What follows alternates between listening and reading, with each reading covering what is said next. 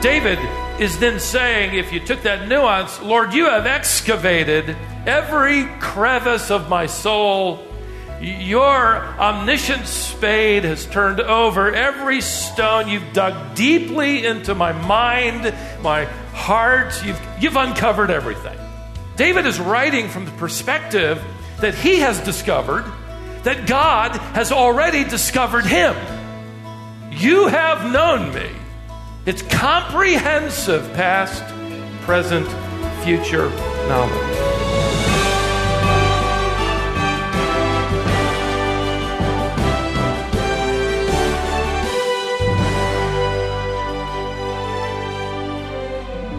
How does this phrase make you feel? God knows every secret thought of your heart. Is that thought a comfort to you, or does it worry you? Is that thought a blessing or a threat? For many people, the idea of God, or anyone, knowing the secrets of their heart is terrifying. Frankly, the omniscience of God should be sobering for us. However, we're going to learn today that for the Christian, God knowing our secrets can be a refuge for us. Today on Wisdom for the Heart, Stephen is in Psalm 139 with a message he's calling Rejoicing in the Omniscience of God. Several years ago, I was down at Chick-fil-A having devotions. Okay, eating my usual chicken sandwich, no pickle, fries, diet lemonade, and a chocolate chip cookie to balance it all out, all right? Well, anyhow, I love the fact that they have the USA Today out there. I don't get the newspaper, and if I read a newspaper, it's that USA Today, and typically that's more than enough. But I was reading it this particular afternoon, and one of the articles caught my attention, and I clipped it out, and the headline read, "Frauds put up a decorated front." Kind of grabbed my attention. And then the subtitle read, "Mail Order Medals Let Phonies Play Hero." The article began by telling the story of the annual Marine Corps birthday ball near Atlantic City. One gentleman was there. He was wearing row upon row of battle ribbons on his chest, just kind of a silent testimony to his bravery and his courage. Some of the awards this 52-year-old man proudly wore included the Bronze Star, a Silver Star, and the Navy Cross, second in significance to the Medal of Honor. The other retired soldiers just sort of, intuitively backed up in honor and gave him priority as this man showed up in his dress blues wearing the rank of lieutenant colonel. As the night wore on, the article talked about the fact that some of the men just kind of picked up on little flaws, like when he excused himself to go to the latrine, which is not what Marines call it. They call it the what? Head. Getting that from the Navy because the bathrooms used to be at the front of the ship, so it's called the head. Even worse, he had his combat action ribbon pinned upside down. So one of the men got suspicious, quietly took a little photograph of this man, and then later on sent it to the FBI. After checking the records, the man was shown to be an imposter. He had served as a plumbing specialist in the Navy, but had been dishonorably discharged. He was sentenced to 3 years probation and fined several $1,000s. Now, what really intrigued me, they kind of began with that, life story, and then it went on to talk about the fact that this is not uncommon because of the fact that everybody sort of appreciates, the decorated war heroes who serve the country and give them honor and deference. They consider them trustworthy. It's good for their business. It's good for their pride. It's good for their, civic recognition. It's not uncommon.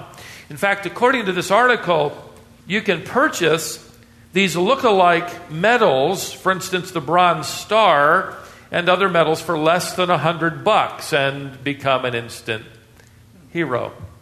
The article ended by one authority stating that he believed that in virtually every city in America, no matter how small, he said there are people right now claiming to be war heroes who are not authentic. They are imposters. Now, we would probably all, especially in this regard, echo, the same kind of sentiment. Isn't that terrible for somebody to pretend to be some kind of war hero and they barely served?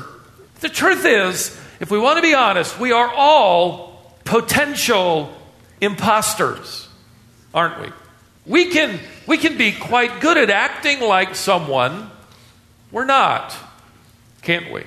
We can represent a spiritual life that we're not really engaged in, at least not to the level we hope to assume as we meet with people. It's possible for a believer to cross the line between authentic humility and secret rebellion. And that line is crossed, and the masquerade begins. And by the way, it isn't necessarily by big decisions. It can be little things, little statements, like, and I'm going to pray for you, and then you don't. Or, well, God bless you, and we don't really care what God does. We're just moving on. It could be little things. Like the man I read about who was with his wife at an expensive restaurant. They hadn't put in reservations. It was his fault, of course. And when they got inside, the lobby was packed with people waiting for their table. And so they stood there a while wondering, what to do. And all of a sudden the hostess, sort of hollered out, "Mr. and Mrs. Morgan." Everybody's quiet. This man thought he'd be real clever, took his wife's arm and said, "Yes, here we are." And she said, "Wonderful." And she led them through that packed lobby, and all those people envied them as they now went to their reserved seat. And as she led them through that rather crowded restaurant, she said over her shoulder, "I'm so glad you finally arrived. The rest of your family's been waiting." Serves them right. Well, David is about to write a song that informs us that we can never, ever get away with pretending. Never. With masquerading. In fact, the reality of the Christian life, as he rolls it out for us, is that God knows who we are, no matter, how many medals we've pinned to our chest and what name we go by. He knows. I want you to turn to Psalm 139, and it'll take us at least 3 sessions to get through it, just to warn you ahead of time, all right? Verses 1 through 6, you can write somewhere in the margin of your Bible the word omniscience. Omni, and then science. Okay, I flunked it, don't know how to spell it to this day, but if you need help, look over at the person next to you. Omniscience, omniscience. David is actually going to tell us that we can rejoice in the omniscience of God. Okay? At verse 7 through 12, you can write in the word omnipresence. Omnipresence. David is going to tell us why we can rest in the omnipresence of God. And then verse 13 and on, you could write somewhere in the margin the word omnipotence. Omnipotence. David is going to explain how we can revel in the omnipotence of God. And at the outset now, this is not a stale lesson in theology. This is actually exhilarating grace and life and security and joy. In fact, really well understood, there's nothing stale about theology. Theology is the study of God. In fact, you might even notice at the outset of your psalm, your translation may have it opening with this added notation that this is given to the choir director. In other words, this is intended for public singing. Not just, I learned 3 new words and I can't pronounce them. No, this is actually theological truth that David wanted to have given to the choir so that the choir and the congregation could sing these attributes of their glorious God. Now, we don't know how this song sounded. We have no idea. All the arguments today about style, we have no idea what this sounded like. None of it was left. God probably in his wisdom didn't allow any of it to be recorded. So you can kind of hear it how you want to hear it. Some of you, you would read this and you hear brass leading the way. Some of you would say, no, Stephen, there's violins in there. And some of you said guitars and drums. Some of you would say it'd be really great with a banjo. Well, we don't have any instrumentation, have no idea. We know some of the instruments, obviously the Old Testament, but what we do have here are the lyrics. And there are several stanzas that just sort of easily fall into these three outline points. Let's deal with the first stanza. Verse 1. O Lord, you have searched me and known me. Now, if you kind of hold your finger there and go over to the very end, or at least down to verse 23, notice what he writes. Search me, O God, and know my heart. Now, back at verse 1, why would David start out by saying this is what God does, and then end by asking God to do it? I wondered about that. I think the answer might be this. Verse 1 is a declaration of God's omniscience. Verse 23 is a declaration of David's openness. So verse 1 praises God's sovereignty. Verse 23 announces or promises David's surrender. And by the way, in between those two statements now, give us what is absolutely necessary to be real, to be authentic, to be unpretending before God. Now back at verse 1, this is the declaration of God's omniscience. O Lord, you have searched me and known me. This word searched comes from the original Hebrew word that means to dig or to explore. It can carry the idea of somebody digging for treasure. You could translate it, Lord, you have dug deeply into my heart. David is then saying, if you took that nuance, Lord, you have excavated every crevice of my soul. Your omniscient spade has turned over every stone. You've dug deeply into my mind, my thoughts, my heart. You've uncovered everything. Now, don't misunderstand. David isn't suggesting that God had to dig around in order to understand them. That God had to dig to find out about him. He's not suggesting that. David is writing from the perspective that he has discovered that God has already discovered him. You have known me. You've dug deeply into my life. There's nothing. It's comprehensive past, present, future knowledge. Now he begins to unpack that idea, verse 2. You know when I sit down and when I rise up. Imagine, he knows where you sit. What he means is he misses not one movement by any of us. He also says, verse 2, you discern my thoughts from afar. In other words, God not only sees every movement, he knows every motive. He discerns my thoughts. That is, he sees perfectly the patterns of thought, of intent, of motive, of purpose. So he's not only an eyewitness to our movements, he knows why we moved. He not only sees what we did, he knows why we did it. And so one day when we stand before him, fortunately, the blood of Jesus Christ has cleansed us. He's not a judge, he's a rewarder. But can you imagine all the unbelieving standing before God? He is not only an eyewitness, he was there. He's omniscient. He knew every motive. You go to courtrooms today and they can get off, or their penalty can be lessened by means of, was it premeditated? Were they planning it? Was there forethought? Every deed he knows are thoughts. In fact, twice in the Gospels we're explicitly told that Jesus Christ knew the thoughts of those in his audience. David isn't saying here that God knows we're thinking, like we might ask our kids, what were you thinking? And we're probably wondering if they were. God not only knows if we're thinking, David is saying he knows what we're thinking and why. Verse 3. You search out my path and my lying down. The word for search means to literally scrutinize. It refers to minute scrutiny.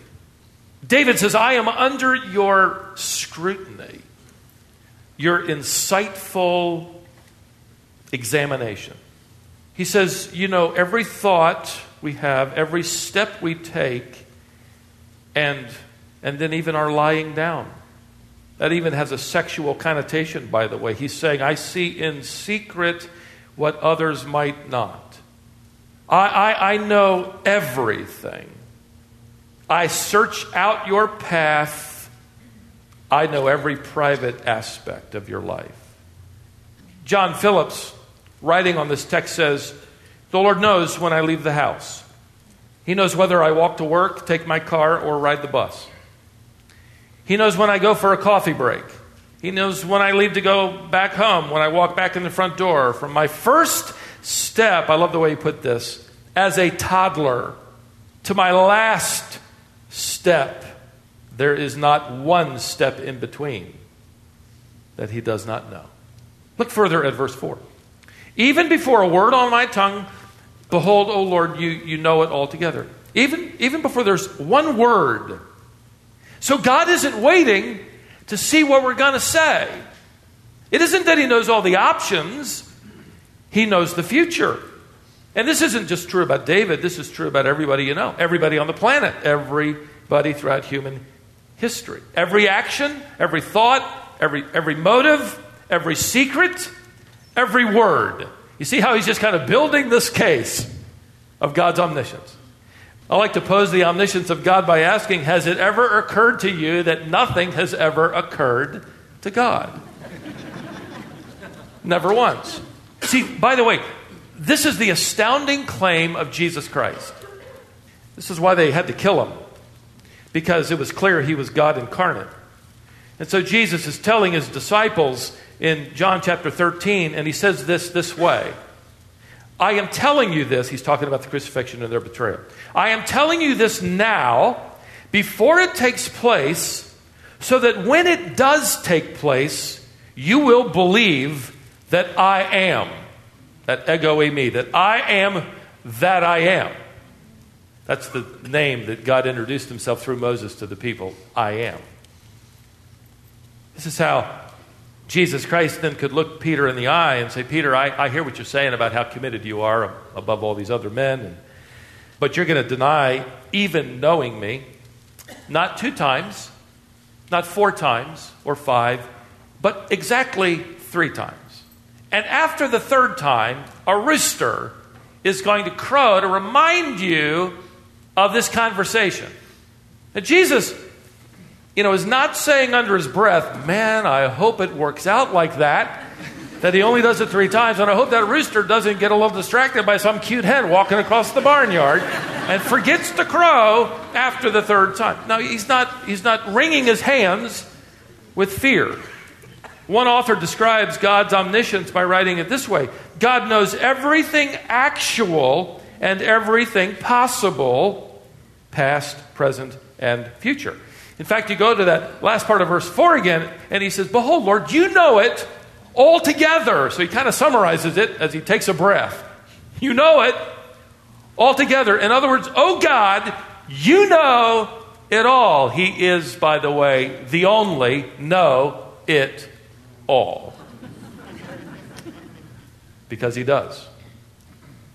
Notice verse 5. You hem me in, behind and before, and lay your hand upon me. You could paraphrase that, you fence me in. In fact, the word translated hem, or enclose, is a strong word we lack a little bit in our English translations, because it's most often somewhat frightening. It's the word, the Hebrew word, used for a city that is being besieged, under siege. It is surrounded. All the escape routes have been cut off. They are hemmed in. So here's this interesting thought. God, David says, you have shut off all my escape routes. I can't run, even if I wanted to. You can apply it, Lord, you are keeping me from escaping that situation. You've hemmed me in. I've tried to figure a way around it. I can't. Obviously, you want me here. You keep us from running away from that responsibility. Might be tempted, and you wake up a month later, realize you didn't, you worked through it, and you say, thank you, God. He hemmed you in. He keeps you pressed in, and he keeps you held fast. That's the idea. He keeps us pressed in, as one poet wrote it. We are pressed into loving the staff and the rod, pressed into knowing no helper but God. You can't run away from God. Notice what he writes in verse 6. Such knowledge is too wonderful for me. It is high. I cannot attain it. Now you see his theology is breaking into doxology. He's about to sing here about great truths. Such knowledge is too wonderful for me. Don't ever wonder if God knows about you. The truth is, there isn't anything about you that God doesn't already know and care about and graciously superintend. Omniscience, then, as we understand it a little better, produces in us some responses, doesn't it? I mean, one could be discomfort. Do you remember when you had the theory that your parents were omniscient? And they wanted you to think that? But you tested that theory every so often, right? But would you notice that with David, it doesn't bring him discomfort. It brings him delight. Look at verse 6 again. Such knowledge is too wonderful for me. I got to sing about this. This is wonderful. Instead of running and hiding, David is singing, my God, you know everything about me. This is wonderful news. Which means, beloved, this is the song sung by someone with a clear conscience. Otherwise, it is not wonderful. So David is, at this point in his walk, confessed up, as we would say it. Everything is right. And one thing about David we learn is not that he doesn't make mistakes, but that he knows how to confess. This is the song of someone who's clean and surrendered. You know, when you think about it, the omniscience of God produces several reactions, actually. I'll put it this way. The omniscience of God sobers us. We're going to appear at the bema seat of Christ and give an accounting of what he thoroughly knows. Not just our service, but our motive. Not just our actions, but our intention. Not just the plans that we did with our lives as we rolled them out in the name of Christ, but our purpose. If we truly understand the omniscience of God, there is no room for pride in any of us. Because the best things we do for God are tainted by our flesh, aren't they? The old Puritans said it, even our confessing needs confessing. Even our repentance needs repenting. We have been found out by him, and he still loves us, and he still chooses to use us. No wonder we will one day place our crowns at the base of his throne. Revelation chapter 4, verse 10. But the omniscience of God should sober us. Secondly, the omniscience of God secures us. Think about it this way. The blood of Jesus Christ cleanses us from every sin. 1 John 1:7. Jesus Christ could not have paid the penalty for all our sins unless he knew all our sins ahead of time. If God were not omniscient, he would be unable to secure our redemption. Packer writes it this way: the omniscience of God is wonderful truth. I am never out of his mind. There's No moment when his eye is off me, his attention distracted from me. No moment, therefore, when his care falters. This is tremendous relief in knowing that his love for me is utterly realistic, based at every point on knowledge of the worst about me, so that no discovery now can disillusion him. This is momentous knowledge and unspeakable comfort. The omniscience of God secures us. Third, the omniscience of God satisfies us. Matthew chapter 6, verse 8, we know that verse and talk often of the truth, but think about it in relation to omniscience. He knows what we have need of before we ask. That's omniscience. God will never say, I didn't see the fact that you'd need that, and I didn't prepare for it. I'm sorry. I didn't see that problem coming. Now, the omniscience of God means that when you face a problem tomorrow, He's already there. He's already provided. It's part of His plan. It's designed for your best and for mine.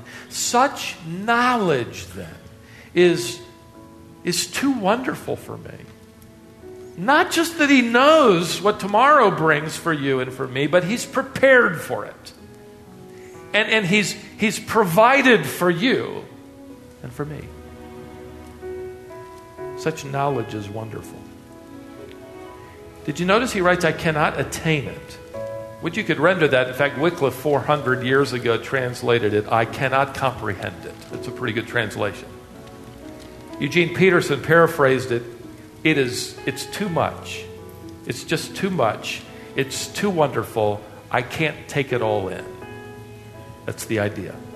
No wonder David thinks that the omniscience of God is a wonderful thing to sing about. Beloved, the omniscience of God is not a threat for the believer. It's a wonderful refuge. So we rejoice in the omniscience of God.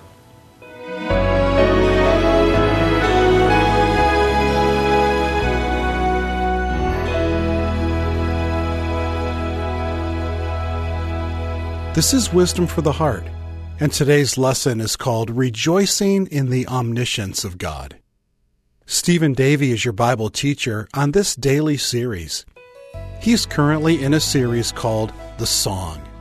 It features a selection of the songs David wrote and that we have recorded for us in the Psalms. We'd enjoy hearing from you. Write to us at Wisdom International, P.O. Box 37297, Raleigh, North Carolina, 27627. Join us next time here on Wisdom for the Heart.